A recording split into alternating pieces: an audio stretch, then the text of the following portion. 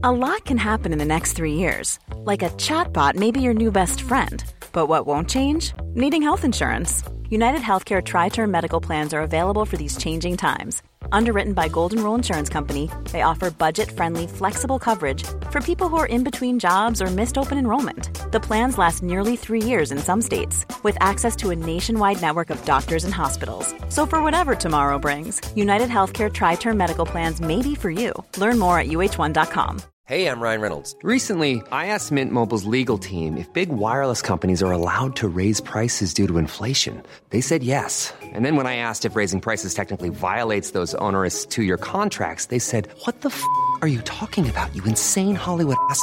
So to recap, we're cutting the price of Mint Unlimited from $30 a month to just $15 a month. Give it a try at mintmobile.com/switch. $45 up front for 3 months plus taxes and fees. Promo rate for new customers for limited time. Unlimited more than 40 gigabytes per month. Slows full terms at mintmobile.com. Quality sleep is essential. That's why the Sleep Number Smart Bed is designed for your ever-evolving sleep needs. Need a bed that's firmer or softer on either side? Helps you sleep at a comfortable temperature? Sleep Number Smart Beds let you individualize your comfort, so you sleep better together. J.D. Power ranks Sleep Number number 1 in customer satisfaction with mattresses purchased in-store. And now, save 50% on the Sleep Number Limited Edition Smart Bed for a limited time. For J.D. Power 2023 award information, visit jdpower.com/awards. Only at a Sleep Number store or sleepnumber.com. Hi, I'm Daniel, founder of Pretty Litter. Did you know cats tend to hide symptoms of sickness and pain? I learned this the hard way after losing my cat, Gingy. So I created Pretty Litter, a health monitoring litter that helps detect early signs of illness by changing colors, saving you money and potentially your cat's life. Pretty Litter is veterinarian developed, and it's the easiest way to keep tabs on your fur baby's health right at home. Go to prettylitter.com and use code ACAST for 20% off your first order and a free cat toy. Terms and conditions apply. See site for details. Hiring for your small business? If you're not looking for professionals on LinkedIn, you're looking in the wrong place. That's like looking for your car keys in a fish tank. LinkedIn helps you hire professionals you can't find anywhere else, even those who aren't actively searching for a new job but might be open to the perfect role. In a given month, over 70% of LinkedIn users don't even visit other leading job sites. So start looking in the right place. With LinkedIn, you can hire professionals like a professional. Post your free job on linkedin.com/achieve today. Hey, Dave. Yeah, Randy. Since we founded Bombas, we've always said our socks, underwear, and T-shirts are super soft. Any new ideas? Maybe sublimely soft. Or disgustingly cozy. Wait, what? I got it. Bombas. Absurdly comfortable essentials for yourself and for those facing homelessness. Because one purchased equals one donated. Wow, did we just write an ad? Yes. Bombas. Big comfort for everyone. Go to bombas.com/ACAST and use code ACAST for 20% off your first purchase. The following is a presentation of the Force Center podcast feed.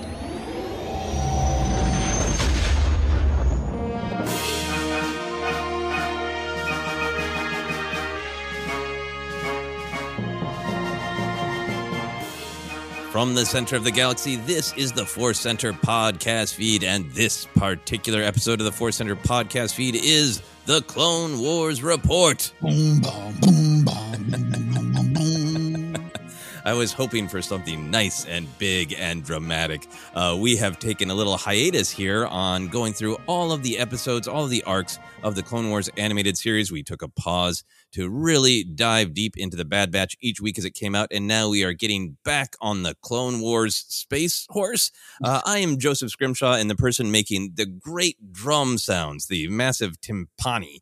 Is that the way you say it? That's the way I said it. Is Ken Nabsock. How you doing, Ken? I mean, you're the drummer of the group here, and I'm going to follow your lead. I'm doing great because I got to tell you, Joseph, I miss the Clone Wars, and I love Bad Batch. I love that, and the Clone Wars point two, right? Ha ha ha. No, I turned on this episode, the first of the three, and I was like, we're back, baby, we're back. I'm excited. Yeah, no, I have loved the Clone Wars animated series since I finally watched it all several years back, and now it's really become like comfort Star Wars to me. Like I love the era, and I hear that music, and I get all excited for a moral. Yes, excited for a moral. Maybe that will be the subtitle of one of our episodes. Maybe this episode. We're gonna dive in here. We like to discuss the episodes in arcs when it makes sense. we're in the middle of season 3. We left off at a weird time because season 3 is the one that is the most impacted if you watch it in broadcast order or chronological order. We're watching it in chronological order, so sometimes we have episodes like this where the first 2 episodes of the arc are from season 3, and the final episode of the arc is from season 2. So you can analyze. We analyze the story as the story, but then of course we want to be aware of the fact that the final episode in this 3-episode arc was actually made significantly earlier, and that affects a little bit of the storytelling, the way we look at it as well. So with all that in mind, here's what we are discussing. Season 3, episode 10, Heroes on Both Sides, written by Daniel Arkin and directed by Kyle Dunleavy. Season 3, episode 11, Pursuit of Peace, written again by Daniel Arkin and directed by Dwayne Dunham. This is a big deal, Ken. Dwayne Dunham is the assistant editor, one of the assistant editors on Star Wars and Empire Strikes Back, one of the main editors on Return of the Jedi, and the editor of a bunch of David Lynch stuff, including Blue Velvet, Twin Peaks, directed one of the great episodes of the original run, edited the entire season 3 of Twin Peaks. So Dwayne Dunham is quite a cool name to just see pop up on an episode of the Clone Wars animated series. Yeah, and look, I'm not going to act like I knew this off the, just off the tip of my tongue here, but he's Boba Fett in that like famous Ben Burt interview before Empire came out. He's wearing the outfit, thanks to the featurettes on StarWars.com, and just so to see how closely he's connected. And I'm a little familiar with the resume going forward, but it's like that's just wonderful. It's bringing back a Hall of Famer to play a game. It's really cool. Yeah. And if you ever see him on any of the behind-the-scenes things for Star Wars stuff or for David Lynch stuff, he's just like a charming, awesome guy, and he will give great interviews where he kind of compares Lucas and Lynch, which is just a treat for me, somebody who is a fan of both of those creators. Anyway, someday maybe we'll do a Dwayne Dunham deep dive episode. But moving on, the final episode in this arc is Season 2, Episode 15, Senate Murders, written by Drew Z. Greenberg and directed by Brian Kalin O'Connell. We're going to dive into this, but before we do, Ken, I feel like we should have a little awooga moment of letting people know this particular arc of the Clone Wars is, I think, blazingly, intensely political. Would you agree with that? What are you talking about? Banking deregulation, budgets, new lines of credit to fund the war machine? Yeah, this one is pretty overt. Yeah. So we really try to be aware of the political discussion on Force Center. And a thing that we have said before is, I'll put my personal opinion out there that I think everything is political. I think politics are how we decide what society we want to be and what we value. And I think for me, that's a little bit what these episodes are digging into. But I also understand that people want to sometimes watch things and enjoy them for the story they tell in the imaginary universe and not connect them to reality. And talking about politics all the time can be extremely stressful. So I want to be sensitive to the people who are like, I'm tuning in to my Star Wars podcast for a break. And say, with all respect, this might not be the episode for you. Yeah. These three episodes. Yeah, I agree. No, I really do agree with that. And I think over the years, I never was just Star Wars is just pew pew pew to me. I obviously got the big stuff going on, but over the last few years, it's just it's so in the DNA of Star Wars that I'm so excited for these episodes because this is the fuel that leads to, runs a lot of the plot and the themes going forward and backward in Star Wars. It's the politics of it all. And they really lean into it here with purpose. So why I echo what Joseph's saying, I also think it's important to just be open to these breakdowns of these type of episodes too. Yeah, absolutely. So with that caveat, hope everyone is still listening and enjoying or taking a pause and coming back when they're ready for it. No harm, no foul. No harm, no foul. No harm, no foul. Let's dive into the summary. Ken, I tried to keep this short, and it's the longest summary ever because it is kind of complicated, right? Yes, it is. Okay, so here we go. I might have to take a break in the middle. The summary of this arc of the Clone Wars. Bankruptcy. The cost of the Clone War is depleting the resources of the Republic, but the corporate forces profiting from the war are determined to keep the fighting going. A bill is proposed to purchase millions more clone troopers and make the funds available by deregulating the banks, allowing the banking clan to extend a larger loan. Senator Padme Amidala opposes the bill, realizing more troops will only prolong the conflict. With the help of Jedi Padawan Ahsoka Tano, Padme bends the rules to make contact with Separatist leader and her old friend Mina Bonteri. Together, they almost convince both the Republic and the Separatists to resume peace talks. Meanwhile, Ahsoka and Mina's son, Lux Bonteri, learn an important lesson about seeing the humanity in your alleged enemy. Then, sabotage. The peace talks are derailed when Dooku and Grievous use sweeper droids to infiltrate Coruscant and set off a terrifying explosion, thus proving the threat of the Separatists. Fear does its work, and the Senate deregulates the banks. Dooku has Mina Bonteri killed and frames the Republic for it. With the banks deregulated, Kaminoan Senator Halle Bertoni introduces an emergency bill. An emergency bill that would allow the Republic to buy more clones from her own people. But Padme and her allies fight on. Together with her Rodian mentor Anaconda Farr, Senator Mon Mothma, and Senator Bail Organa, Padme discovers the banking clan, now free of any restriction, plans to charge the Republic an interest rate that will cripple the government. Dooku hires bounty hunters to rough up senators to keep them from opposing the clone production bill. Padme pleads with Bail Organa to give a speech to the full Senate, believing senators will only listen if the message comes from him. But Bail is wounded by the bounty hunters, and Padme is forced to give the speech herself. Taking inspiration from her aide, Tekla, Padme paints a picture of the true suffering caused by the war, not just the violence on the front lines, but the war funding robbing citizens of basic needs like water and electricity. The Senate is deeply moved. For a brief moment, it seems Palpatine's plans are foiled, but chaos intervenes. Rodian Senator Lolo Purs murders Anaconda Farr, blaming him for dragging Rodia into the war. Ironically, the shocking murder distracts from Padme's war opposition efforts. The bill to buy more clones passes, and the war rages on. Wow. I mean, first of all, that's amazing. First of all, you've just done some of your best work. I really love the summaries. That seriously is awesome. Applause.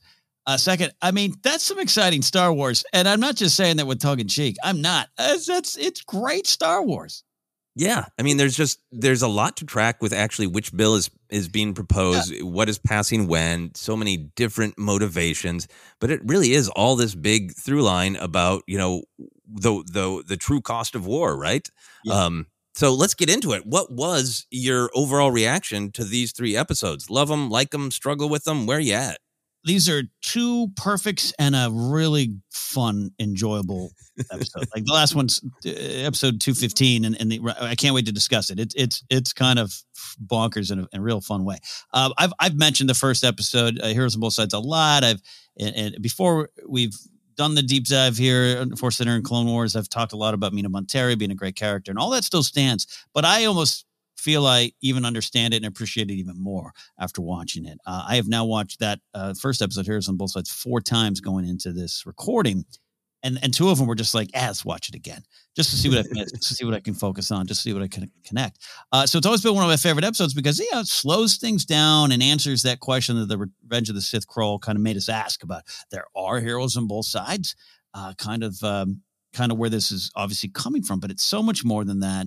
And I really just love, now that we've learned more about Dooku, and now that you and I have spent more time discussing Padme just really being this moral compass, and Ahsoka having her perspective change clearly in this episode, but really seeing it. And this, we always watch the featurettes, so I don't ever want to quote something from those and not take it as my own. But this idea of Filoni was, and I've heard he understands Star Wars a bit, talking about how, you're seeing the war through Ahsoka's eyes. She's truly this kind of point of view character through a lot of things, and her view, and Anakin kind of shoving her view in front and center of separatists are bad and we're here to stop them.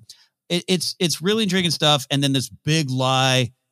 Well, Dooku taking kind of a truth, but how twisted that is. But the truth is the Republic's corrupt because I'm one of the ones corrupting it. I'm not telling you that. And so making the separatist not correct. It's again, this episode's dealing with nuance and complications and everything, but it's just so an intriguing look at this, at why we have war, why we have conflicts, and ties so much into Padme's stuff. The other episodes are great. I'm focusing a lot about that one, though. The only note I wrote on episode 215 is slightly misplaced. We'll discuss that in a second. I'll just say I'm not joking when I say this is some amazing Star Wars about what makes it work, about what George was trying to do, and I love it even more now. Yeah, I think not surprisingly, we're pretty much in sync here. Heroes on Both Sides, taking its name from the crawl in of Revenge of the Sith, right? Yeah. Is just an absolute top tier episode. Everything about it amazing, great. I think Pursuit of Peace is really amazing because it's continuing that story and finishing it. But Heroes on Both Sides, because you're getting Anakin and Ahsoka, you're meeting Mina Bonteri. The horror of Dooku's lies to the Separatists is so powerful, and when we get to see that. Pursuit of Peace is great. Senate Murders is also like very powerful, but just a little bit of a weirder episode, right? It's just got it's pulling in several different directions with the tone. We'll talk about the lieutenant there, Dan Devo, right? Yep. Or Tan Devo. Other way around. Tan Devo. Definitely it changes the tone and the flavor of these politics. Yeah, you got Tom Kenny, SpongeBob himself, doing that voice, which is just fun in another way too, and they're doing a New Org gumshoe story, but it's equally as fun. I really enjoy that one now more than I did back in the day, and so can't wait to discuss that too. Yeah, absolutely. And then for me, I think you're touching on some of the same things, but this arc is huge to me because two things. I think it is really puts Padme's character in perspective and really cements who she is and her importance to the story of the Clone Wars, and totally about Padme. It's not about her relationship with Anakin or being the mother of Leia and Luke. This is about Padme, period. So there's that element. And then these episodes, it's from these episodes, a lot of the things that we just kind of casually say on many episodes of Force Center are really seeded from these episodes. To me, these episodes are the story of the Clone Wars. These episodes are, in case anything sort of implied in the actual prequel movies or other episodes of the Clone Wars are unclear, here is the story of the truth of the war. Mm-hmm. So kind of big picture from the Padme thing, I really think this is a presentation of Padme is right. 10 feet tall letters on fire, right? Yeah. The true hero of the galaxy has a true moral compass.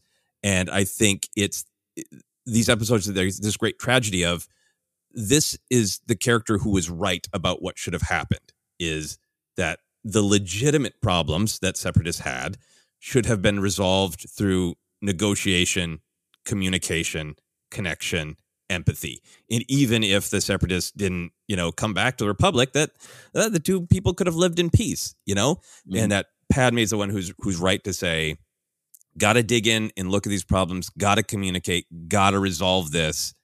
The fighting's not going to accomplish anything. She does what even the Jedi don't do, right? Mm-hmm. So it's just so huge for Padme. And then for me, in the picture of, in terms of painting the picture of what the Clone Wars is, it just makes it incredibly clear that the Separatists have legitimate concerns. We've even got that one senator kind of pushing back, Separatist senator pushing back against the corporate alliance and going, we're not going to be controlled by corporations the way the corrupt Republic is. And we see the Republic, like the Kaminoan senator going, I'm going to propose this bill that you give me billions of dollars, like obvious corruption, in my opinion. Yeah. So we really get to see that the Separatists have legitimate concerns. And then we see that those concerns are utterly manipulated by the Sith of Dooku and Palpatine. Mm-hmm. So there are many great good people, heroes on both sides of Separatists who have their perspective, right? Yeah. Who have legitimate concerns, and Dooku and Palpatine swoop in and do just horrible evil with those manipulations. And we get to see that in the Clone Wars too. We see Grievous attacking, hospital ships and hospital stations and, raiding villages and invading people's towns and slaughtering innocents. The Separatists do evil things. And we see that from Ahsoka's perspective, right? Of like, well, I've seen them do nothing but evil, but I guess I haven't met just people who are unhappy with the Republic. So it just shows that story. And I think in a big picture, for certainly Lucas, I'm not as familiar with Filoni's real life perspectives. The whole thing just feels like an argument to me of this is why politics matter. This is why they're interesting. It's almost like Lucas saying, like, did you think taxes were boring? I will show you why it matters and why it's not boring and why everything is motivated from this perspective. Yeah. I mean, some of the straight up quotes are just they're almost funny in a way, because I can almost imagine Lucas watches this episode and be like, yeah, that's right. You talk about deregulation. I love that there. Yeah. I as we want to get to the deeper parts of the conversation, but I love what you're saying about this stuff here about the importance of it. And I look at that hallway scene with Padme, Ahsoka, and Anakin. It's the kind of the core of these episodes, in the sense of Ahsoka's got to learn politics, and just the oversimplified view of Anakin to me represents this overall failing of the Jedi. So it's this big theme as well and if by failing, I mean, you get where Anakin's coming from. They say there's corruption. That's a lie, and we got to stop them. Period. And that's why we're here as generals in the Republic's army. You just got to look at that and go, oh yeah, okay. Well, there's also what a lot of the episodes 1, 2, and 3 are trying to say, particularly 2 and 3, about the Jedi at this time, and from their perspective, again, the Sith are manipulating it. So there's a lot going on, a lot on the layers there. Yeah, a lot of layers there. And the last layer I'll mention, I don't want to belabor it, but I think it's a great thing to think about if you want to engage with Star Wars this way, is that I also think just the timing of these episodes is, in terms of when they actually came out, it's just sort of undeniable that Star Wars is often political, and you can choose not to engage with that. But like these were broadcast in 2009 and 2010, right? And banking deregulation, if you want to Google it, was kind of a thing that was deeply affecting America at that time and being discussed a lot, right? It's not random that those terms are being thrown around. So I don't need to get into a huge amount of comparison to real life stuff on that issue, but I also just want to acknowledge that it's there. Yeah. A little bit. A little bit. All right. We're going to keep diving deeper now that was just our overview. We always like to talk about the morals of the episodes, the literal morals on the screen. For heroes on both sides, it is fear is a great motivator. For pursuit of peace, the moral is truth can strike down the specter of fear. And for Senate murders, the moral is searching for the truth is easy. Accepting the truth is hard. Did any of these really grab you as good life lessons or affect you? All of them. I love the fear stuff in the sense of just, I love analyzing what just that word means in Star Wars and how we can take it out into life. And a lot of times fear is just viewed as, you got to be courageous. You got to overcome fear and those things. And that's kind of correct in a way, but just breaking down the fear of, Anakin's attachments and all this kind of thing. And Ahsoka having a fear of the Separatists based on, ignorance or lack of the whole picture and lack of information, lack of experience. Separatists have left the Republic based on a fear of what they believe is the truth, which also, again, is the truth, which is also not the truth, which is the truth. And it's all rolled into one.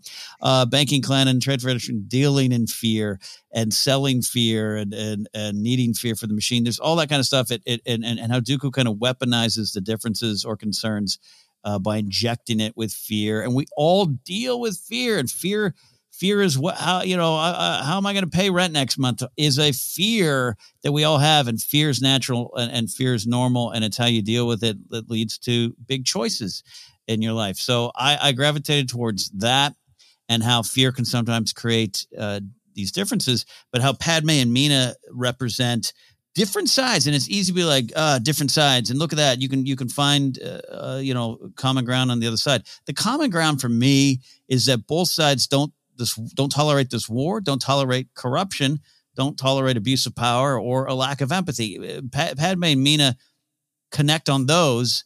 Getting there might be different. And if either side knew the whole truth, they'd probably be more synced up. But preying on those fears. So that one was big for me. Yeah, absolutely. I think, the fear is a great motivator, is a super powerful one.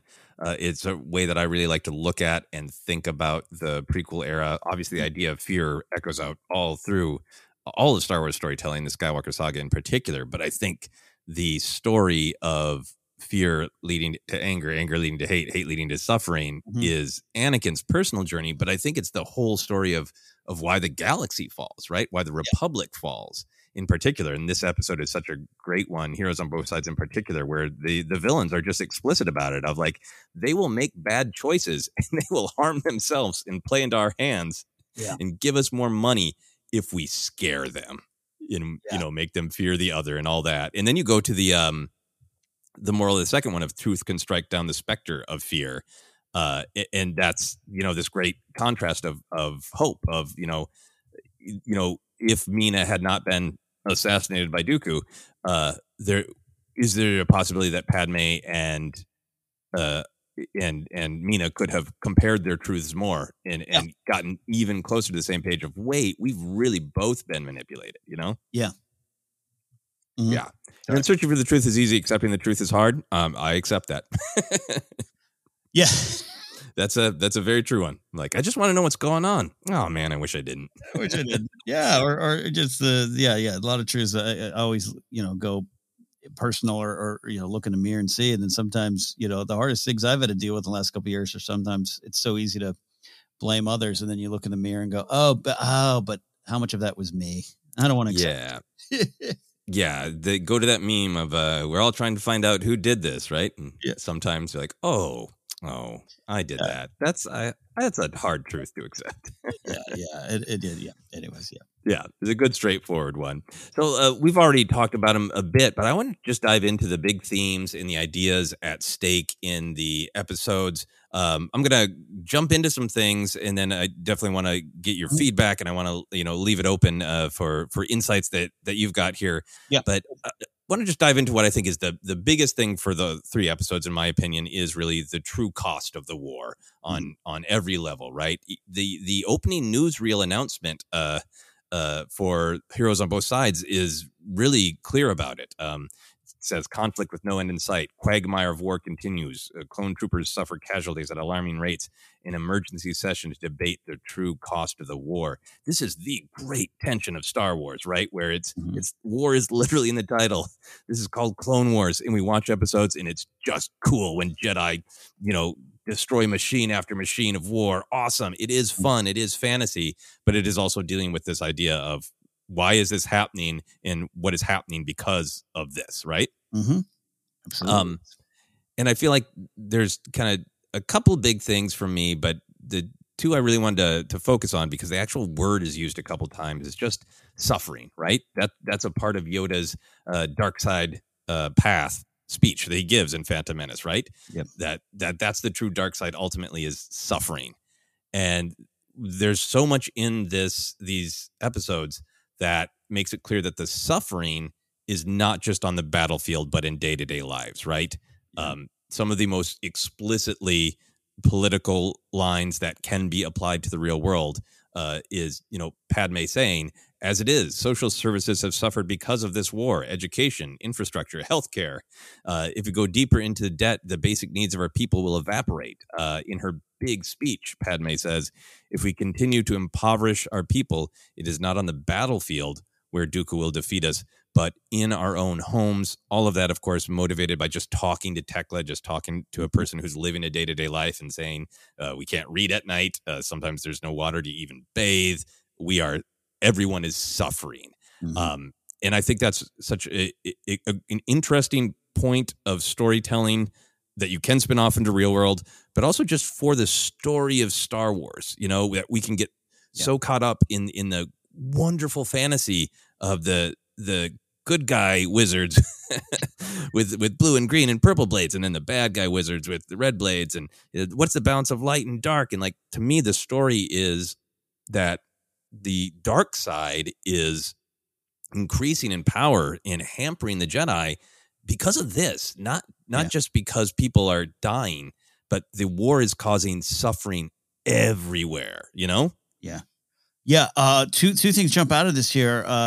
Going to the first episode in the arc here, the hallway scene that we mentioned already, but like, I love that moment where Ahsoka kind of asks, "But why not?" When this idea of Jedi need to seek peace, solution, or tell Palpatine, "Hey, this ain't war continuing ain't right." And Ahsoka always has this perspective that carries on to season 7 that I think goes into it because the second episode deals with that direct cost. And this also this idea that the reason all this is good, Tekla's the people, represents the people in this whole episode. The people are at stake, and the idea I think the second episode particularly makes this idea. There's some people, some characters, and some rhetoric from the senators that paint understanding, caution, patience. That big word empathy we all keep using. It paints it as a weakness, right? Right. We must just we must win, fight, dominate. Sure, you win the war, maybe you have some version of true peace. That's what Palpatine is going to tell everyone. And we know that. In fact, he does at the very end, right? He does, right? And also, I'm making reference to safe and secure society, but there's the one thing here of, we need to do this to keep the Republic safe, right? and I think all that, yes, that all leads to what is the cost, which is the people suffering, man.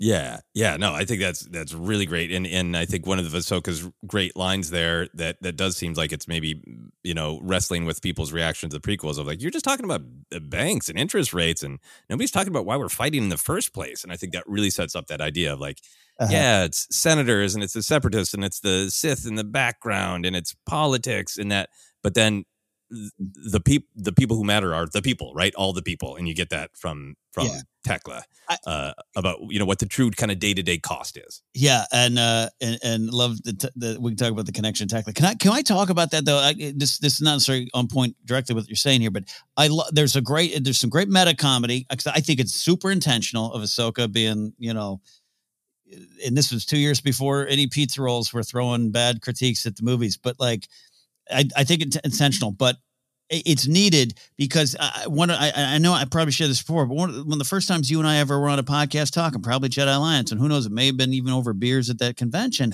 And I'm, working through, I like a lot about the prequels and stuff, but that line you had said, you said it before, I know, but like the Trade Federation blocking Naboo, the blockade of Naboo as if FedEx and Amazon had an army. and I just, when you had said that to me, this is now 6-7 years ago, I had never stopped for a second to think of that, to engage with what that is.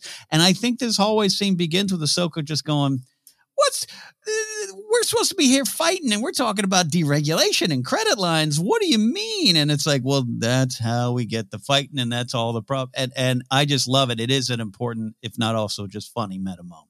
Yeah, it is. It's a really great, really funny moment. I think from that perspective of both like, hey, that's the reason that people go to war is, control and money and who has what power and who has what influence. And, so that's why wars happen. And it seems like Ahsoka's on one hand, not understanding that. And then on the other hand, she's going like, almost like us fans, like, but why are the separatists actually mad? Why do the Bontaries not want to be in the Republic anymore? We're not talking about those things, Yep. And for me, I think that leads to this other big true cost of the war.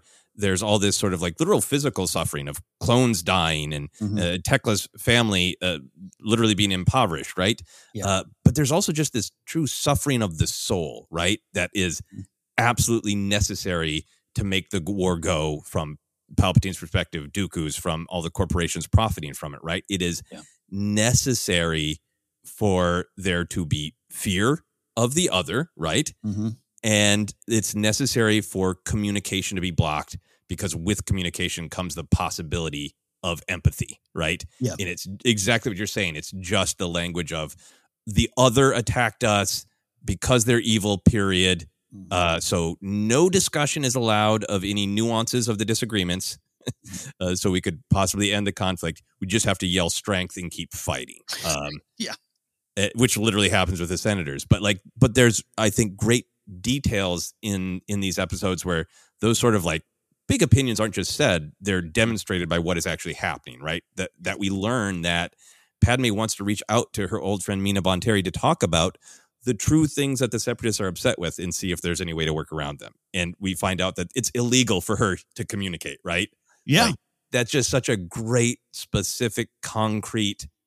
Mm-hmm. This is what the government is doing is like, we want to make sure that people like Ahsoka never see people like Lux and realize, maybe we're both being manipulated. Maybe the only people benefiting are the people who are literally profiting or stealing power like Palpatine, right?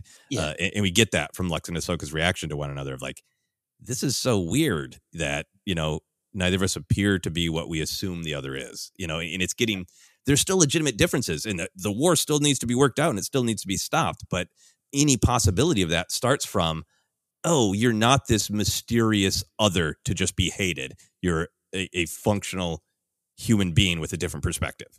Yeah, well, yeah, I think a lot of the things being asked here is this big why of why are we fighting? We were talking about the cost and everything, but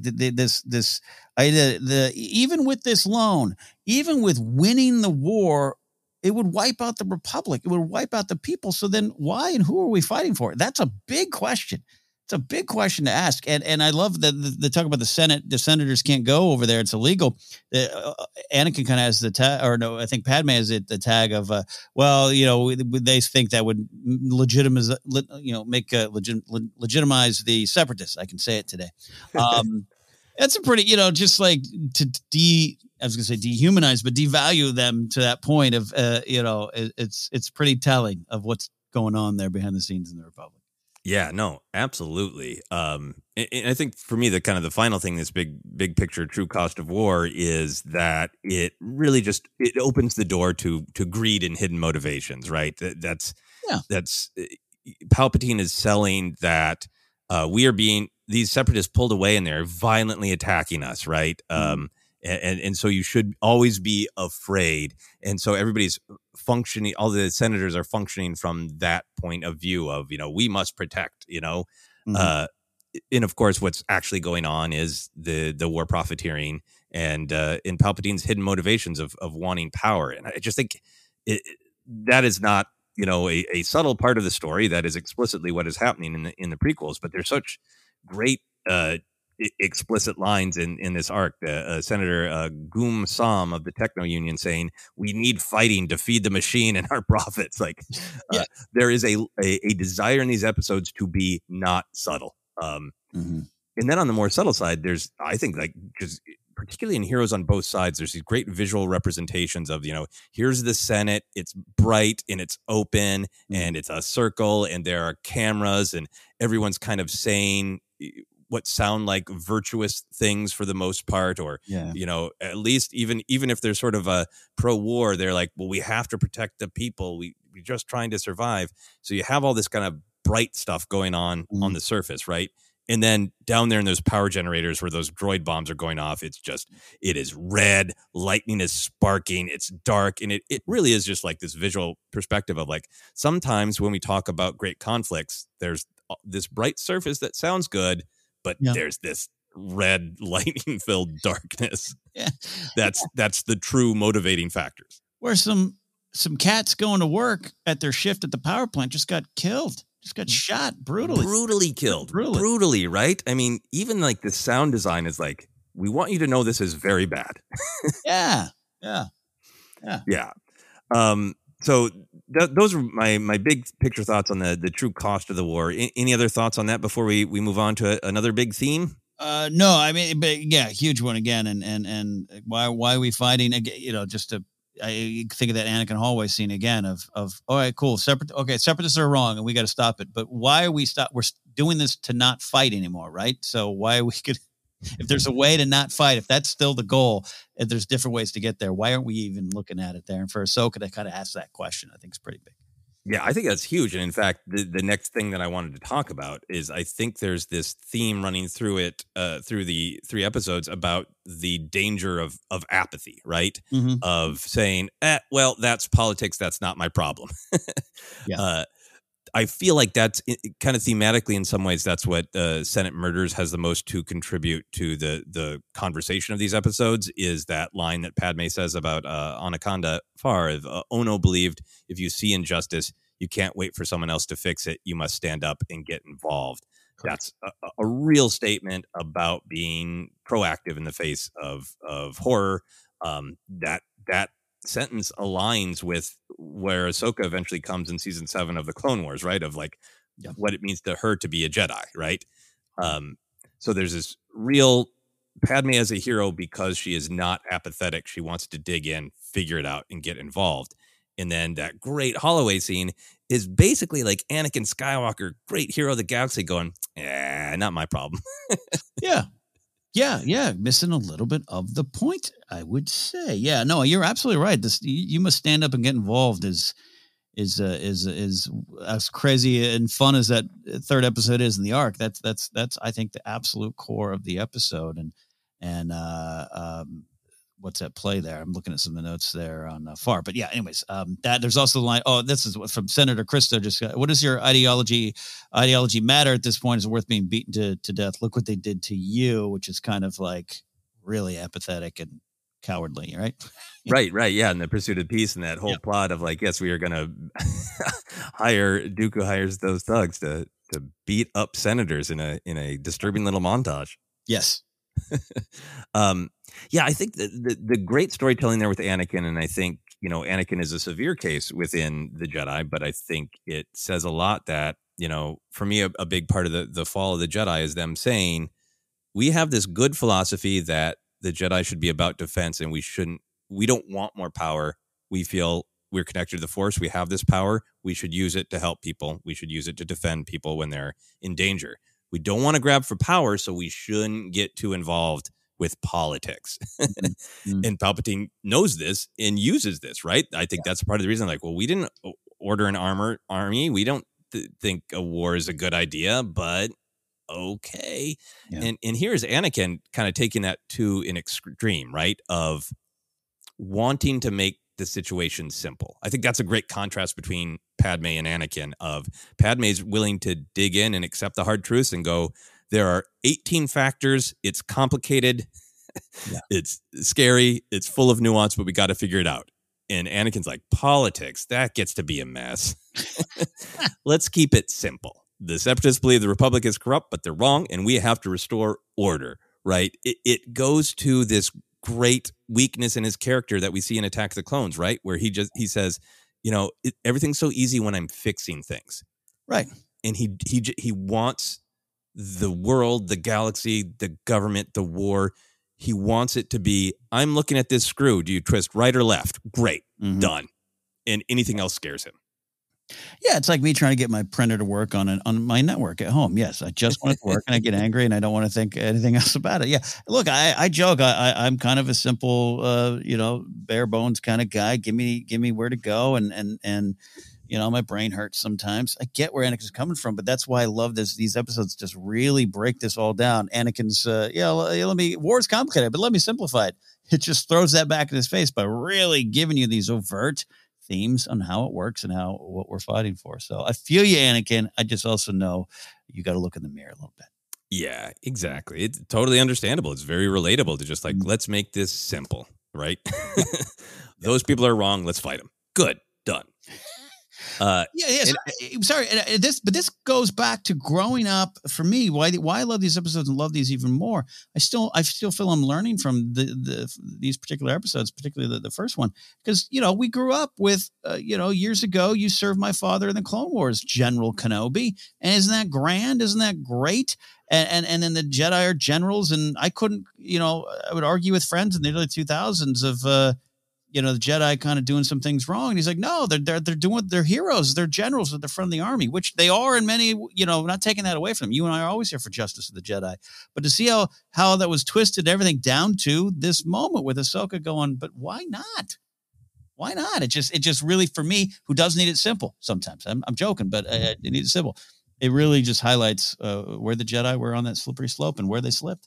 Yeah. And I think it can be easy to draw the conclusion of like, well, then the Jedi, if it's that complicated, then the Jedi shouldn't fight, right? And I think that's where Padme and Ahsoka end up being kind of these leaders, because what they always kind of come to is, well, we need to really understand why we're fighting, but it never occurs to us to not fight, to have apathy, right? Like, that's what Anakin kind of learns because, or Ahsoka kind of learns, right? Because she starts out with a little bit of like Anakin perspective, like, oh, I know the Separatists are evil. And that's understandable because like Filoni is saying in that behind the scenes thing, we've seen Ahsoka, stop them from raiding villages, taking over planets, letting off horrible, bombs, eradicating everything, blowing up hospitals. Like, yeah, from just the perspective of Grievous and Ventress, as she says, they're evil. But then she goes through this process, and instead of just clinging to that perspective, which makes her life easier, she gets the final line where she's of Heroes on Both Sides, where she says, the politics of this war are not as black and white as I once thought they were. Yeah. And that's the triumph, is that she is past apathy. She's saying, okay, it's more complicated than I thought it was, so I'm going to need to think about this more. Yeah. Yeah, absolutely. Well said. No, thank you. And well said, Ahsoka. Well said, Ahsoka. Even more importantly, I'm just quoting Ahsoka. The final big thing for me is goes back to the character of Padme across these episodes. Yeah. I feel like throughout the story of Star Wars, politics are there from the very beginning, right? You have A New Hope with even Luke saying, I don't like the Empire. He's got an opinion even way out on Tatooine. And you get the council being, the Senate being permanently dissolved, right? It's lurking there in the background and only becomes more and more to the forefront. And even get it in lines, kind of some fun, jokey lines where Obi-Wan's pretty grumpy about politicians, right? Yeah. The Anakin's line in Attack of the Clones about not another election about what I think campaign finance, I think it is, but something along those lines. And even Obi-Wan in Revenge of the Sith going, like, I'm not brave enough for politicians. You go do that, right? Yeah.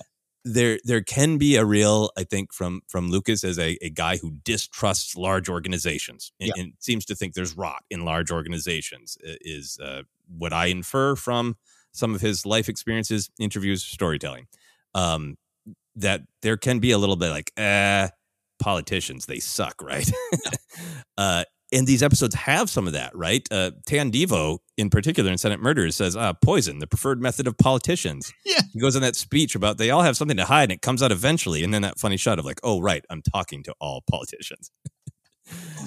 And that moment that you were talking about with Senator Christo, where he really puts forth a thing that politicians are often criticized for, like, you're not actually thinking about what's best for all the people. You're only thinking about what will cause your constituents to re-elect you or not. Right? Because he said, I'm just going to go home and there's the good side of representing your people. And then there's the, like, I'll turn whichever way the wind goes as long as I get reelected and keep my power. Yeah. So there are these kind of explicit critiques of politics, which to me only makes it more powerful that I feel like Padme is kind of put forward is an idealized politician of like what a politician could be, right?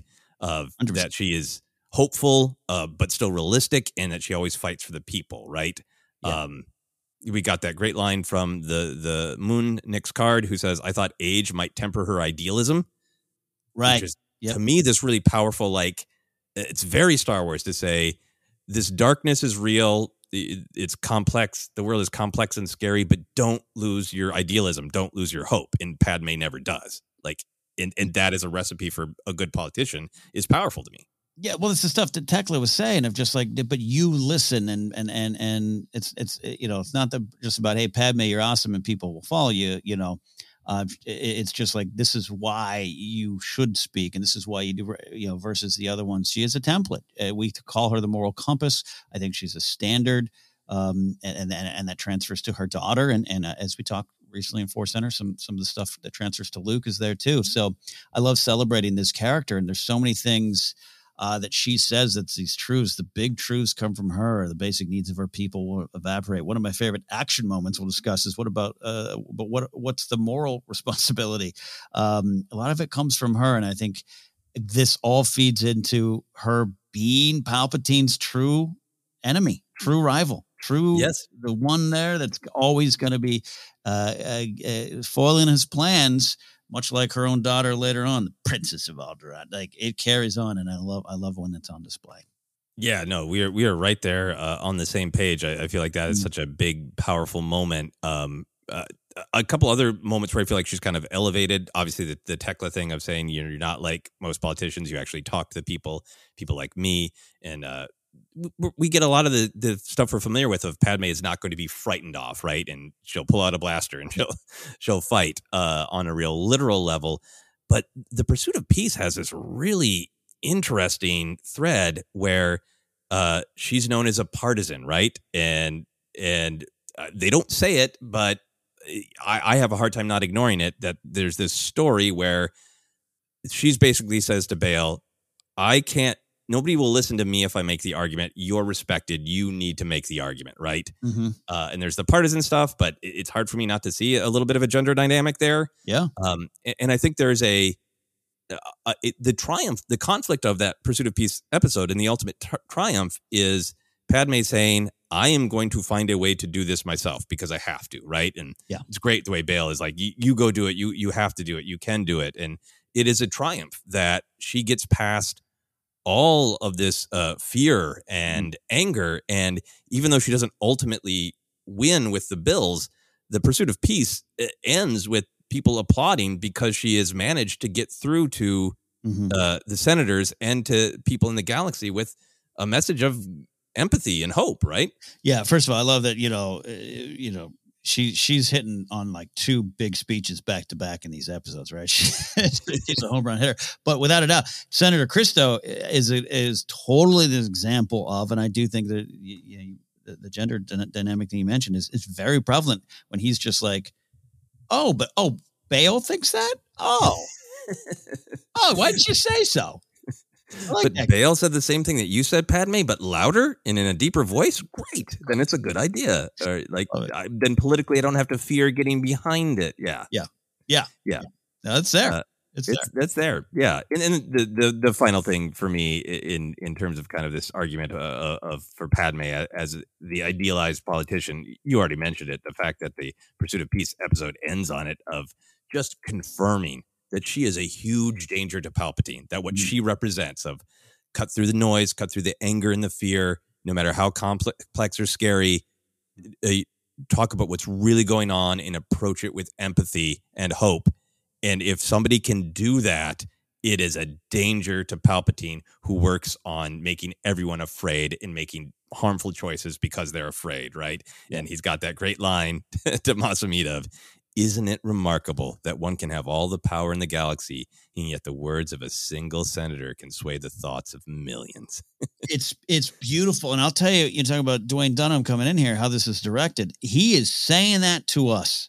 The first part of that statement. He is turning to camera and saying it like like he's narrating the story on a campfire, and Mas Amedda just becomes the reality of he's in his office and don't worry about. But it's almost chilling. I mean, quite frankly, is. But it's like in terms of Star Wars, in terms of everything, it is. And what he's saying about Padme. There's another great moment, the Mina Bonteri thing at the end where he's like, "Well, how did you?" What? You talked to the set? Who? You talked to the Separatists? Well, yeah, Mina Bonteri. And just that look, when they focus in on Palpatine's look, that's one proof for me that Padme often does things that he doesn't account for, that he has to kind of adjust to. I know he's a Phantom Menace and he's got a lot of, he foresees a lot of things, or at least he claims he does. I think she throws him curveballs a lot. And this is one of them. And then, and what he does with that, it's a great look at Padme versus Palpatine, perhaps one of the true battles in Star Wars.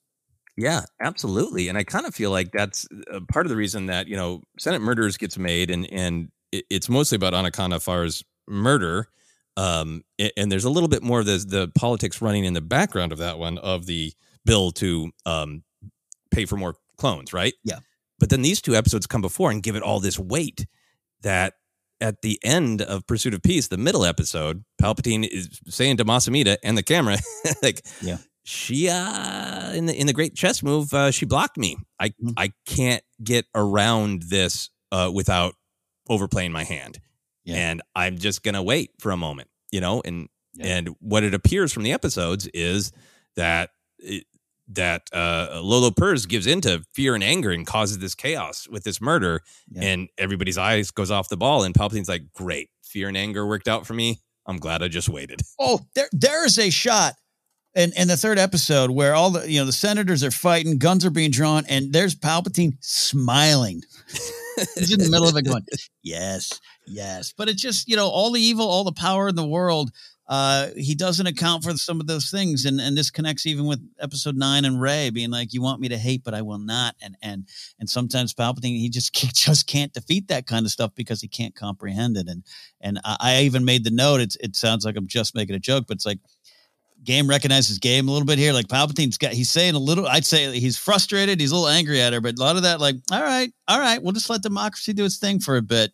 You got this round, Padme. Don't worry. I'm going to come back for it. Like, and he does, and he knows the connection and attachment that Anakin feels for her. That's his wild card that he needs to play. And it's weird for me to say I'm excited because of what happens to Padme and everything. And, we're not rooting for Palpatine here, but it's some of the more compelling stuff in Star Wars is those two and their decades-long battles. Yeah, absolutely. And that line where he does kind of turn to the camera / Masamita and grimace a little bit, it's like, it is pretty amazing to be like, this guy's an evil wizard who shoots lightning out of his danger fingers. And yet this line and that look is almost more frightening, right? Yeah. No, 100%.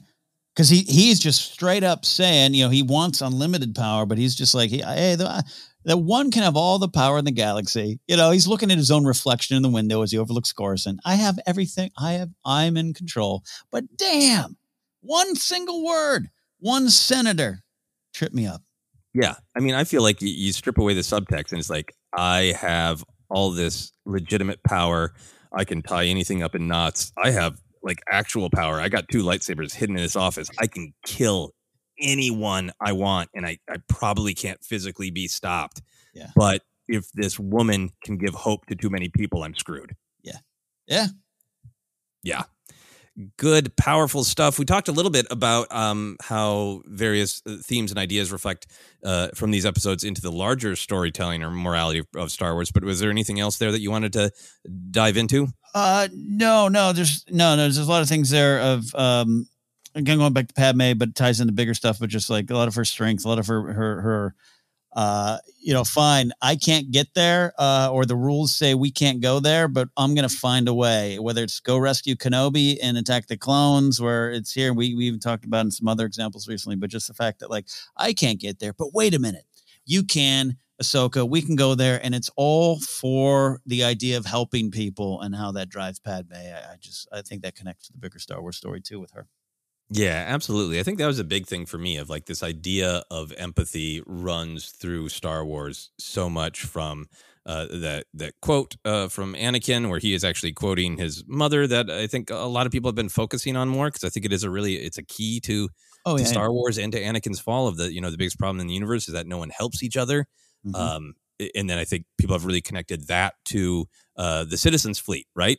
In Rise of Skywalker, of everybody saying we're not going to back down from Palpatine. We're all going to work together to help one another.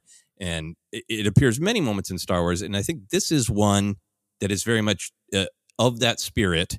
That the argument that Padme is making is really an argument of empathy. Mm-hmm. And I know this touches on real world politics, and I respect that people have very different opinions born of life experiences and all that kind of thing. And when you get into the weeds of individual programs in real life and, how they're being run and why, it gets very complicated. So I really acknowledge all that. But I feel like the argument that's being made in these episodes is that the role of government is to help one another, right? Yeah. And to have lights on so you can study and have running water and have access to healthcare so you're not physically diminished. And that the perspective that Padme is having is saying education, infrastructure, healthcare, those are about empathy. Those are the, Anakin takes this risk in Phantom Menace to help with the pod race out of, the goodness of his heart. And I think the argument that this is making, whether you agree with it or not in the real world, is that Padme's perspective is that's these micro examples of kindness are great, but we also need that on the macro level. Yeah. I think this is connected, but again, the hero on the both sides thing isn't a what's Mina and her represent, like I tried to say earlier, of yes, two thoughts on some things, but the end of the line is the same, and it's about their own people, their own worlds, their own planets, their own communities down to the small level. But yeah, and how that's why we're doing this. Whereas some of the other perspectives are destroy, like you said, yell strength, just strength. And why, a lot of some of the things of understanding caution, patience being portrayed as weakness in this episode, why I think it connects to what you're saying. Of just like, that's Padme's driving goal and that's what she's asking and that's what she's representing. Yeah, absolutely. I think for me, that was the other big Star Wars theme is, a certain point of view of this episode really clarifies it, right? Because I think it's great for the characters to try to have empathy, try to understand where other people are coming from. And we get that from Mina and from Lux and from some of the separatist senators of like, we've got legitimate problems. And Mina saying, from my perspective, my husband was setting up a base and there was a literal attack of clones and he died, right? So we get her point of view and we could go, oh, I understand. And there's room for us to come together in the middle. And then we also get the point of view of the Sith, of Palpatine, Dooku, of the corporations. And their point of view is there's no possibility for compromise because that would stop us from getting what we want. We want people to suffer. Yeah. And I think that's really the argument of a certain point of view is understanding where you can make compromise and understanding where you truly can't. Yeah, no, if they sit down and Mina Bonteri says, so good to see you, Padme. Yes, we have some differences and we definitely want to see every one of you wiped out. Padme's not gonna be like, yeah, you're right. That is, I'm good with your point. Yeah, that's let's meet in the middle. You can kill half of us. Yeah, and look, again, it's complicated because it is, and so we're trying to summarize it here in Star Wars and not try to connect it, try not to connect it too much to the real world.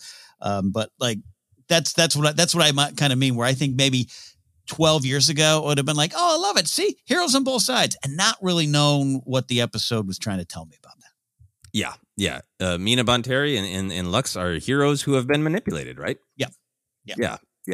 All right. With that, we are going to take a quick break, and then we're going to come back to get into some of our favorite moments, action, comedy, canon connections. There's a lot of fun stuff going on in these deep and complex episodes as well, and we can't wait to dive into that. We'll be back in just a moment.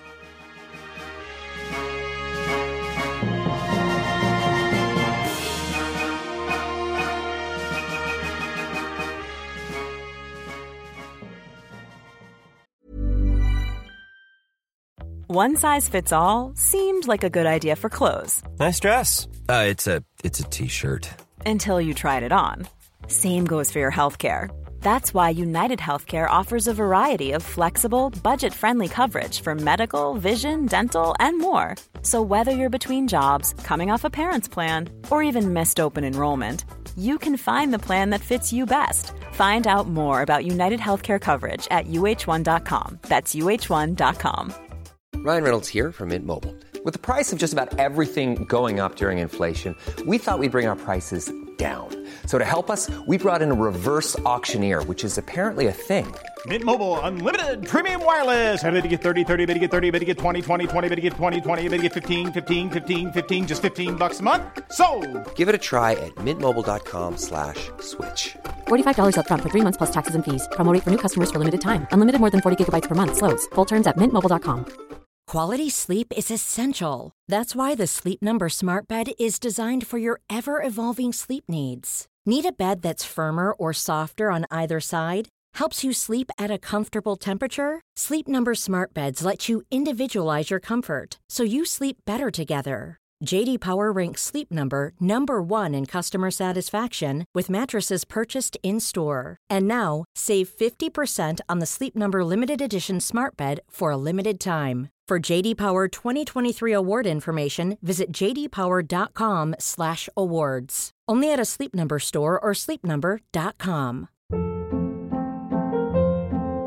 Hold up. What was that? Boring. No flavor. That was as bad as those leftovers you ate all week. Keke Palmer here, and it's time to say hello to something fresh and guilt-free. Hello Fresh. Jazz up dinner with pecan-crusted chicken or garlic butter shrimp scampi. Now that's music to my mouth. Hello Fresh. Let's get this dinner party started. Discover all the delicious possibilities at HelloFresh.com.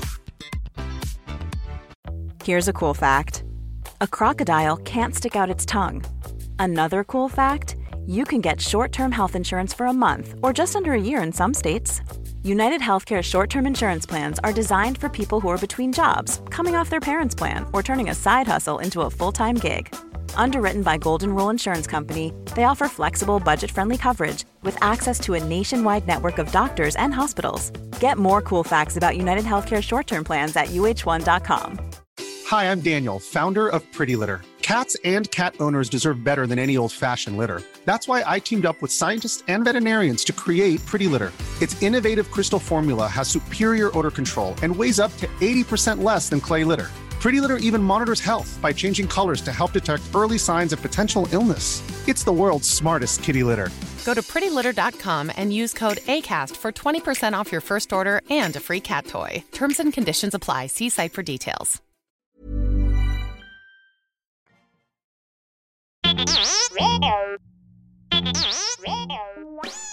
Hey, Force Center friends, make sure you're keeping up to date on all the great content from Jennifer Landa. Whether it's YouTube, Instagram, or TikTok, you whippersnappers, Force Center's own Jennifer Landa continues to bring you fun, informative, and insightful laughs and moments. Also, Jennifer brings her experience and perspective as a Star Wars-loving mother to her DIY projects, blogs, and more. So be sure to head on over to JennyLanda.com. That's JENILANDA.com for articles like how to make your own Darth Maul sneakers or 10 unique Star Wars baby gift ideas. Follow Jen on Twitter and Instagram at Jennifer Landa and on TikTok as Jennifer Landa 1138.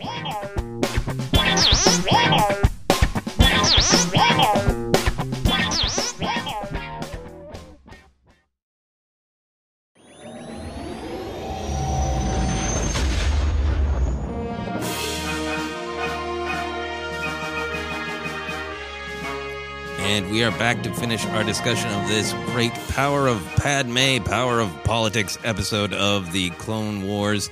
We're going to talk about some of our favorite details, starting with favorite action moments. Ken, there was a lot of Senate yelling, but a lot of other action. What were some of your favorite moments in these 3 episodes? So the first one is Senate action, because the first episode doesn't have a lot of traditional Star Wars action. So when Padme at the beginning of the episode kind of stands up and says, and it's this little mini speech that ends with, but what about moral responsibility? I count that as action because she's brave. She's kind of on her own island on this. She, as we've discussed earlier, a lot of people, you're cool. You've done some good stuff. But you're still kind of this little girl growing up. Right. And I think it was a big, brave action for her to stand up and say that. Yeah, no, I agree with you. There are some great action shots in the Senate. I think it's in pursuit of peace when one of the senators who have corporate representation or corporate leaders who have a seat in the Senate, they even make it clear that Halle Bertoni basically kind of forced it of like, we're going to keep making these clones, but we need a Senate seat. There's a shot, I think, I can't remember which corporate leader is talking, but like Bail just kind of floats up in the background. Yes.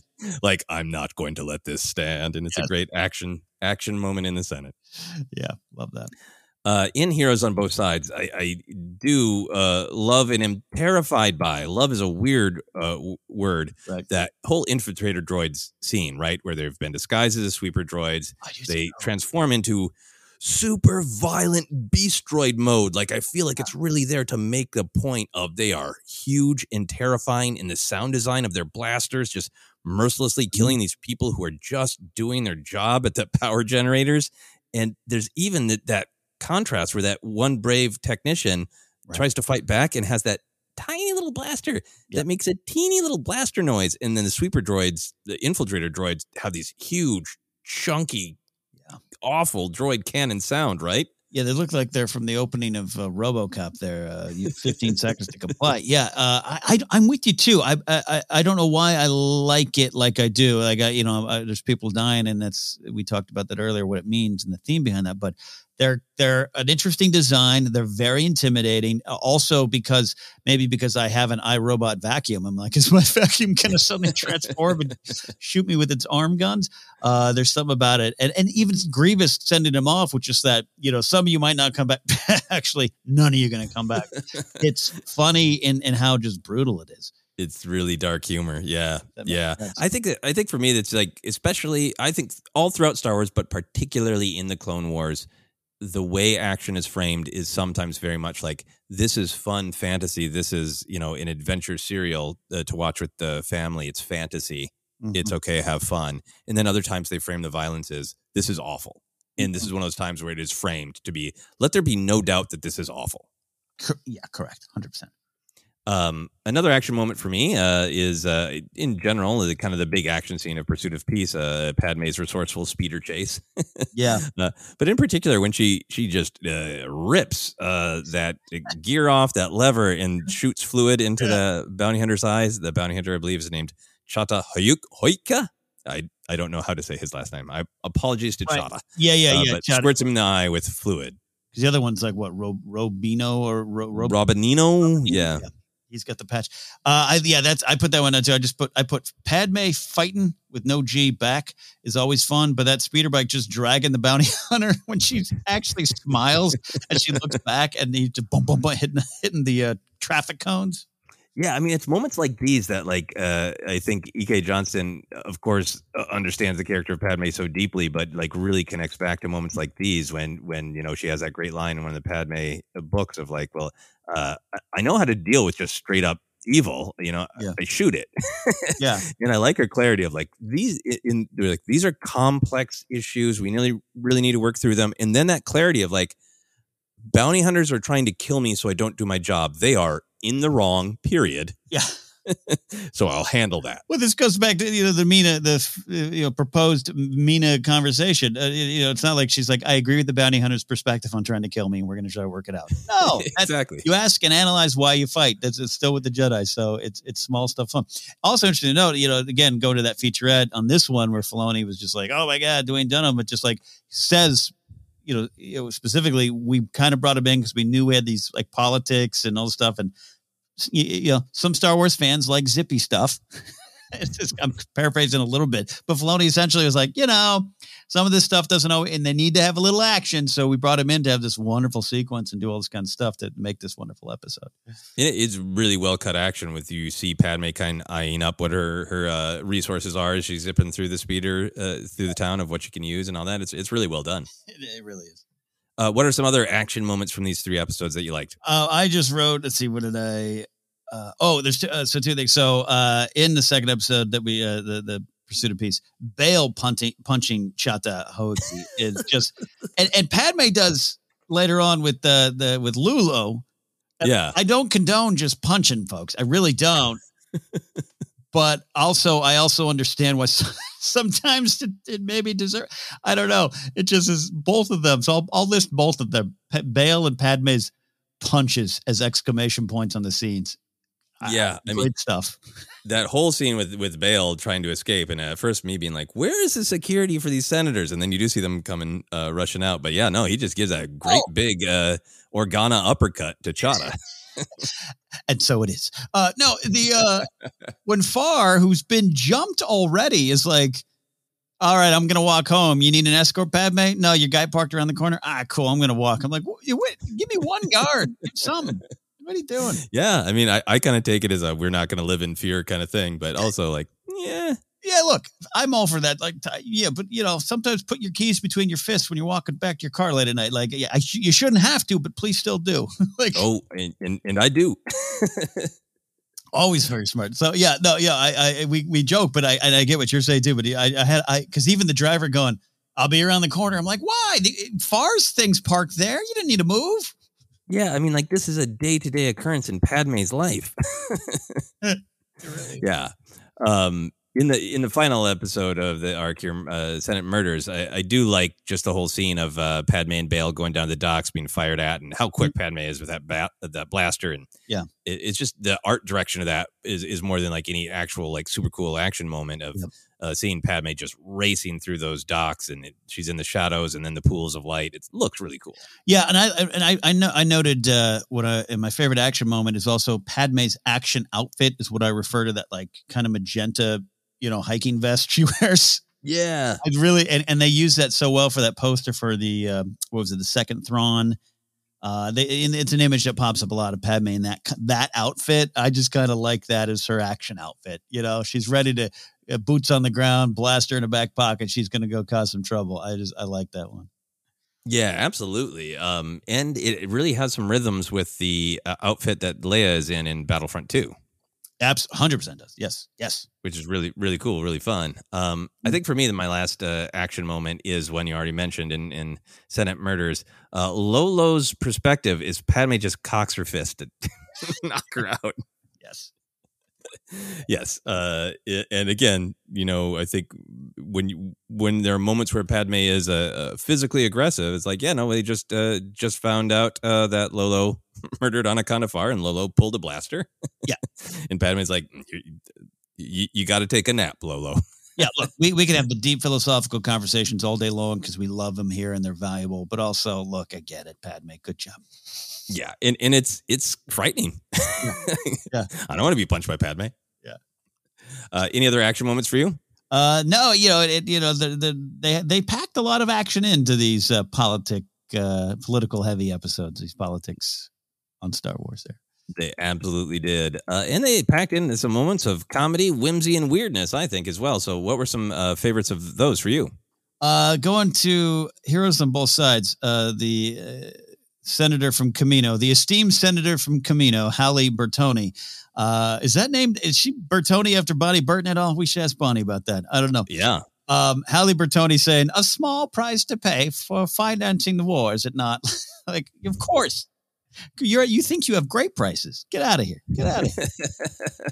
Yeah, Camino is at a discount. Yeah, no, a small price. It's like, but you're literally talking about the price that you would pay yourself. Yeah. It's very funny. Yeah, and then the other one I have, it's Lot Dodd, right? Is that Lot Dodd? Yeah. Okay. Mm-hmm. Sorry, I thought I wrote that wrong in the notes, but no, Lot Dodd. Upon hearing about ideas to kill Padme, that task is more difficult than you pursue. Your point earlier, she lives with this every day. Like, yes, I want a supercut right there of all the assassination attempts on Padme. Yeah, I mean, that was the first one that made me laugh. It is Senator Somm of the Techno Union, who says, "I know people who could do something about her," and Lot Dodd being like, "Oh man, that's not a new idea. That task is more difficult than you presume." Phantom Menace, it's Attack of the Clones. Lot Dodd personally was involved in poisoning her relatively recently. Yep. So yeah, that was hilarious. A good bit of meta comedy and also realistic that Lot Dodd would have that perspective. Yeah. Another one for me, you already mentioned, of Grievous giving the rallying speech to the infiltrator droids of, some of you may not return. Actually, none of you will return. It's so cruel, but really funny. Yeah, it is. Yeah. And we we kind of touched on this moment. It's from Heroes on Both Sides. Another one that is very dark, but made me laugh because it's such a harsh contrast of, it's when Palpatine is kind of being like, so how did you, why do you know what the Separatists think? And Padme's saying, like, does it really matter if peace is possible? And it's clearly one of those moments where Palpatine knows he needs to pretend to be sweet, right? And he says, "You're so right. We shall put the vote to the floor." And he's pretending to be so peaceful. And then there's that almost a smash cut to the power generators. Yes. It's a red light and the lightning just, and it's just this like visual joke of like, here's who Palpatine's pretending to be. Here's who he really is. Yeah. Oh yeah, absolutely. Yeah, I love and the late Ian Abercrombie does his voice during this era. He's underrated. I mean, people do love his work, but he does not talked about enough. Just his reads are great. Amazing job. Ian Abercrombie is great. Speaking of a bunch of Lynch connections, he's in one of Lynch's later films, Inland Empire, and has some great moments in that too. So big shout out to Ian Abercrombie. Yeah. So other comedy moments, whimsy moments for you in the other episodes? I do like the clone going, stupid droids, as he sends them to the correct place to destroy. In Pursuit of Peace, when they get the figures from the banking clan there, and Bale says 25% interest. That's a lot of credits. Yes, I took a screenshot of that one because it kind of sums up some of what's at stake. I also liked it. It was a funny and also a weird moment in Pursuit of Peace when Anaconda Farr and Bale and Padme are having a debate about what they can afford, and Bale is saying like, well, we need to in order to stop this bill, we need more ammunition for people to support our position. And Anaconda Farr says, we can't afford ammunition, remember? And then there's that awkward pause where Bale stares at him like he made a bad dad joke. And then Anna Kandafar says, I joke. It's really funny. It's so it's awkward. It's wonderfully awkwardly inserted. Yeah, it almost just feels like this little bit of realism of like, let me try to just break the tension with a joke. Oh, it didn't work. I mean, that's me at every business meeting at my old job. So I'm with you, Far. Another one that I don't think is necessarily meant as comedy, but it's so awful in terms of what's happening that it kind of made me laugh. Of, Padme makes that huge rousing speech at the end of Pursuit of Peace, and there's that beautiful montage of it being broadcast and people being affected, and senators, it seems like legitimately applauding, except for all the corporate leaders. And Halle Bertoni in particular is the slow clap of like, I have to be seen to be clapping, but I don't mean it. Yeah. It's a good one. Yeah. It's a good one. Any more for you? Too many. So I kind of, how do I phrase this? The two bounty hunters being at a strip club is pretty, it's pretty weird. It's not normal for Star Wars. Clubs and stuff come up, but that's where they're at. And there's a background shot. You got a Twi'lek dancing, but there's a Weequay bobbing his head to the music I could not stop watching it. I kept, he is just doing this like circle, like ding, ding, ding, ding, ding, ding, ding, ding, ding. So, whatever you feel about the sequence, was it needed? It was made years ago. I don't know if they'd still do that shot. I don't know, but I just watched the Weequay just going dee, dee, dee, dee, dee, dee, dee, dee. It's really fun. I don't know. Really funny. There's a lot of good background work. Yeah, there is. So there's a lot with Tantivo. I think that's really funny here. I'll need to find out who wanted to hurt Senator Farr. Actually, kill him would be more accurate with him being dead. I like that line, but also there's no time for time. I'm like, I need to use that one in life. That one was a little too close to home. I wrote it down though. Of Tandiva saying time. There's no time for time. Yeah. And then a couple moments later, he goes off into like his detective thoughts and starts mumbling to himself, and that really cracked me up too. I was like, all right, so if the senator wanted to do this, who do want to do it? It was really no. I'm glad I mentioned that too, because it's so funny. It's a great character, and again, Tom Caddy, SpongeBob. Who knew doing this? I know it's it's drawn on old movies from the 40s. I get all that, but it was really funny. Yeah, no, and it is this I don't know if Filoni said more about it in the behind the scenes, but he's this weird character because he's like, oh, you are obviously drawing on classic films. There is a Peter Lorre aspect to your appearance, but that's not fully a Peter Lorre voice, and it's not fully a Peter Lorre character because Peter Lorre was rarely that in charge. In a lot of his classic film roles.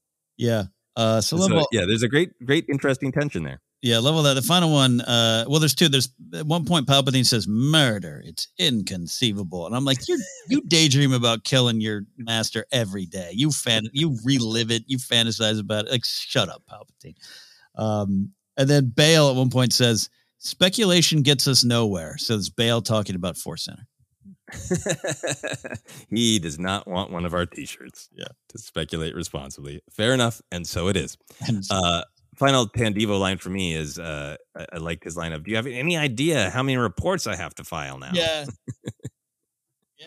I always like it when a sort of bureaucratic character who is, in theory, should really have their mind on the heart of the matter of we have some murders to stop, some people to protect, and then the mask just slips. And like, I got to fill out a bunch of paperwork.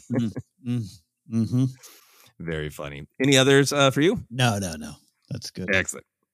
So let's move on then to canon connections, lore, connections to other stories. I want to dive in here with a couple. Want to be sure to remark upon it when we got here.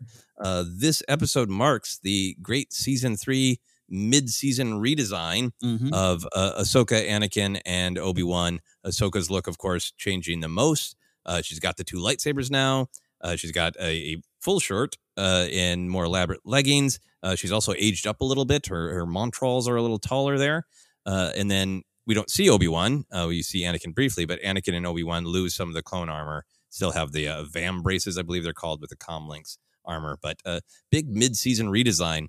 Do you have thoughts on just the sudden and unexplained mid-season redesign? Well, other than my thought being, I like it. I really like the updates, aging up Ahsoka, putting her in more battle appropriate kind of outfits and everything. I like it. It just makes sense. And it shows just a good, the passage of time. And also the show probably had, a chance to do it as it grew and maybe got a bigger budget and knew it was going to be around for a little bit. And, unfortunately, eventually it wasn't. But I really like it. I think it was smart. It makes it more lived in as a show.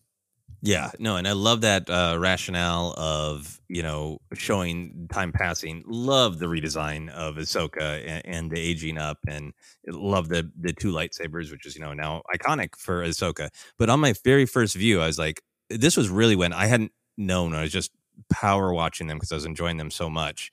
Of like, these episodes confused the hell out of me. Like, wait, didn't Ana Kandafar die? And Ahsoka has two lightsabers. That's so cool. When did that happen? Yep. So if you just watch them in broadcast order, there's some risk. And this isn't even about broadcast order. Regardless of how you watch them, Ahsoka's got two lightsabers. We get that great Forces of Destiny episode on it. But if you're just watching the Clone Wars, it's just like, well, some stuff happened off screen. Deal with it. Yep. They do that a lot, but none. Yeah. This third episode, going back to, season 2, like I am, I'm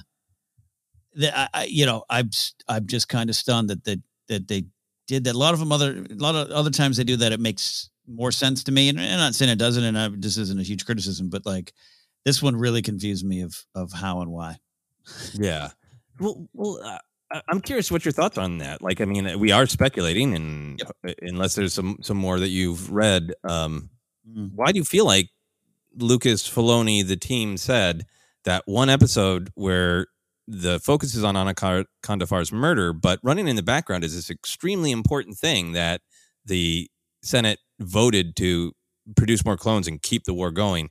Why do you think the team looked at that and said, we need 2 prequel episodes that really put that in perspective? Well, yeah. If that's how they do, you're correct to point out that's how a lot of the out of order ones ended up kind of working out. Where George or the team says, "Hey, let's go back and revisit that." So if that is what it was, I think finding that, hey, we have a missed opportunity to explain the core of everything that's going on. Let's do that. If it was just simply breaking up the story, that's who knows, Cartoon Network and blah blah blah. I don't know that you're right. I don't know the information right now, but that would just make a lot of sense. If like, and I wonder too. This is complete speculation. Sorry, Bale. Of just like maybe there was like, hey, even more courage and confidence to do that.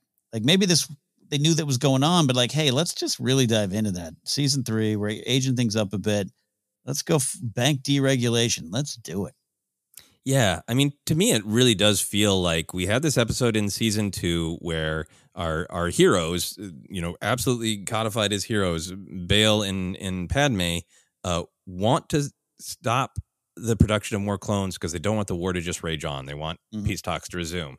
And looking at that and going, that's a huge part of the story. That's incredibly important. Let's dive deep into the hows and the whys and, why doesn't that work? And it feels like that to me feels like a motivation.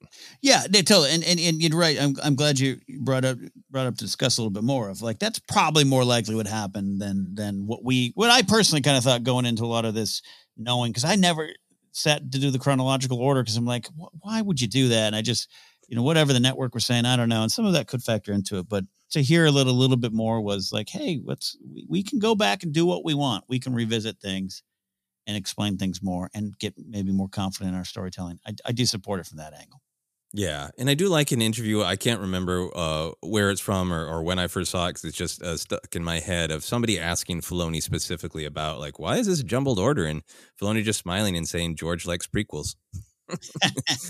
It's funny and pithy, but it also really makes me think that is a part of the process, that Lucas himself is looking at the episodes and the stories that have been told and saying, where do I think they should be fleshed out? Yeah. Yeah.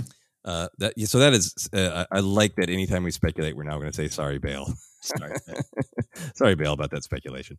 Some other canon things. Mon Mothma speaks. Obviously, she speaks in the season 2 episode, Senate Murders, but then again in the season 3 episodes. And we've been having some fun tracking as we watching all these episodes that Mon Mothma is often there in a collection of senators but isn't speaking. And Mon Mothma finally speaks. Love it. Yeah. And finally, yeah, good. And more great things coming with her. Yeah. They reuse some of those senator designs too. You see a lot of them walking in the backgrounds in this episode too, and that show up in the second episode and everything. But yeah, it's great to have Mothma get her due there. Yeah, absolutely. Raxus, that is the Separatist planet, Separatist kind of base of operations that Padme and Ahsoka first go to Mandalore. We hear, and we don't see that, and then get taken. Mandalore's a neutral world, so they can go to Raxus. Raxus just popped up again in Bad Batch. We saw it being a target of the Empire. The Empire's cracking down on all worlds in general, but really taking it out on Separatist worlds. Yes. So that's a fun bit of continuity. Yeah, no, indeed, and I know it was initially mislabeled as Raxus Prime, but no, it's not. But yeah, I love that one, and it's a real nice. I like, and like that the Separatists have like British Parliament going on and everything. It's a different taste. Yeah, that's one of the things they disagreed about is the design of the Senate. Yeah, floating circles. No, we want old style English. What's English? Don't trust me. It's good. We want wooden boxes. Yeah. The character Tekla is last name is Minwa. And according to Wikipedia, that Tekla is the sister of Nathan Hamill's Phantom Menace cameo character Ratul Minwa. And also, according to Wikipedia, Tekla is in the live action film Attack the Clones, the aide who serves the fruit to Anakin at the lake retreat. Yes, that's right. Yes, I am going to do a rewatch just for that moment.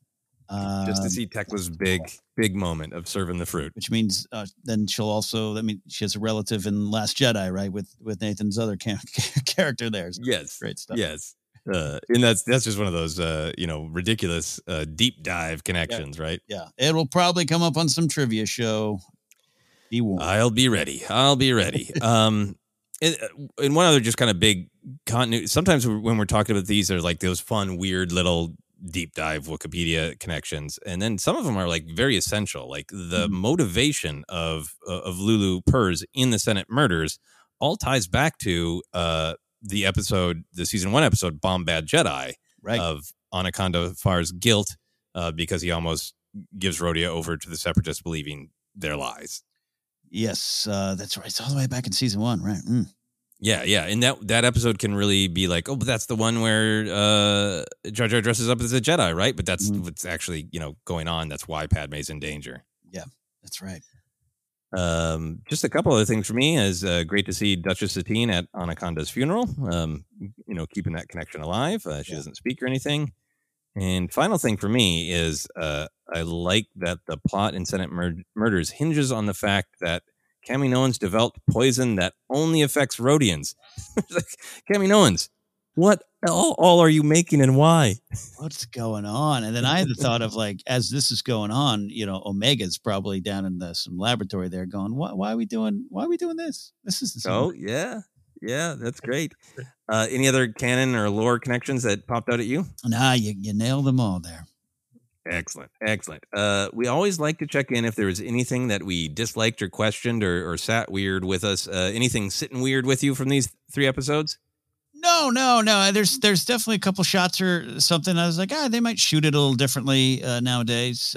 Different time, different era, and that's a good thing. But overall, I'm good with it. Yeah. No, I think, there's that one shot in Heroes on Both Sides that is literally Lux Bonteri checking Ahsoka out. Yeah. I think that scene and that idea might be phrased differently these days. So that is, definitely something where you see the march of time.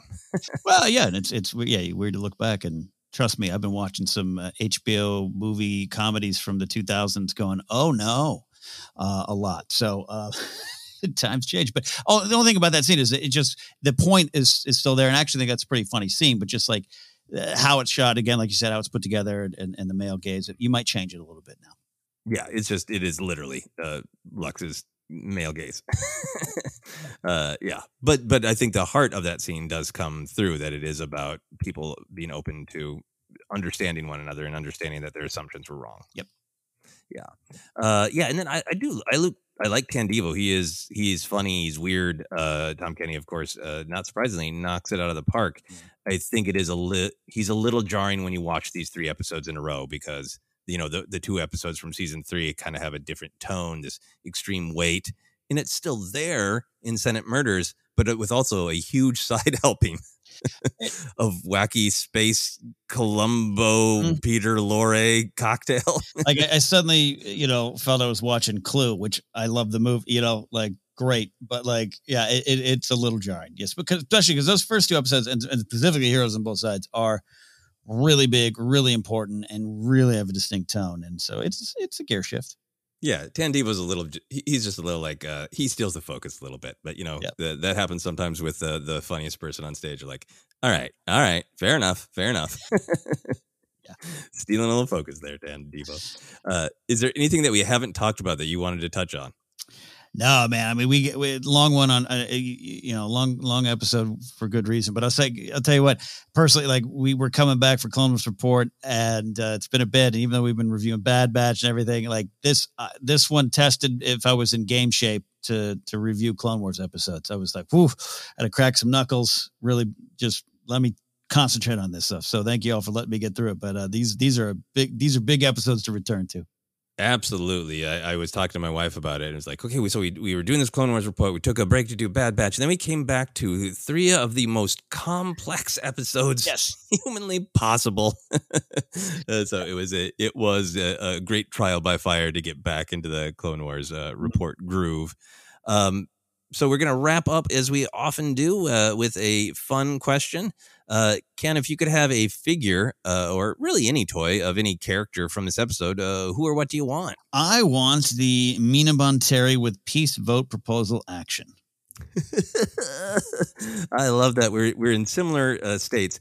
One of the things that I like about Clone Wars is every time Padme goes somewhere to negotiate something with another leader, she always has a nice cocktail.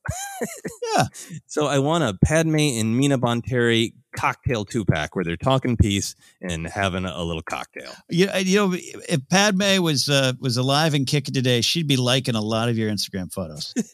That's what I think. I would hope. I would really hope. My other idea that's kind of a joke is a moment I really like in Pursuit of Peace when Dooku just really ruins everything with this lie that the Republic attacked Mina Bonteri, when really we discover that he is the one who took out this problematic person. But the way that happens is they basically get a hologram message in the Senate, and then it's just giant Dooku hologram. Yeah. And I think it would be really great if you could buy an action figure that was technically to go with your 3 3/4 action figures. But it's giant Senate hologram Dooku. And he's just massive in comparison to your 3 3/4 figures. I love that. That'd be great. Sign me up for more Dooku. More Dooku. All right. So next up, the arc that we will be discussing, we're taking some time off in our personal lives, some vacations that we're kind of recording around. So we're going to be getting back to Clone Wars Report very soon. And the next time that we record, we'll be talking about season 3, episodes 12, 13, and 14, Night Sisters, Monster, and Witches of the Mist. Very excited to get into that. Can we? Any thoughts, Ken? Yes, because I love these episodes. It's got one of my favorite little moments with Asajj and Mother Talzin. Can we just, is there like a Jar Jar Trips episode in between? Is there nothing? Okay, we're going for it. Okay, got it. Can we just jump to, the D Squad, the droids being fun? Yeah, there you go. No, looking forward to those. Those are really great episodes. Yeah, a big part of what makes the Clone Wars that we are going to be diving into there. And we always close the show by Ken, you providing us the moral of this episode of our podcast. What should it be? The moral is you and I may come from different sides of the tracks, but we must agree on how best to not speculate about Star Wars. Respect Bale's wishes. That's the true moral, and I think that is great. This is it for us. Thank you, everybody, for listening to the Bad Batch Report. Thank you for coming back to the Clone Wars Report, and we can't wait to continue discussing this and sharing this with all of our wonderful listeners. But for now, for myself, for Ken, for Tandivo, this has been the Clone Wars Report.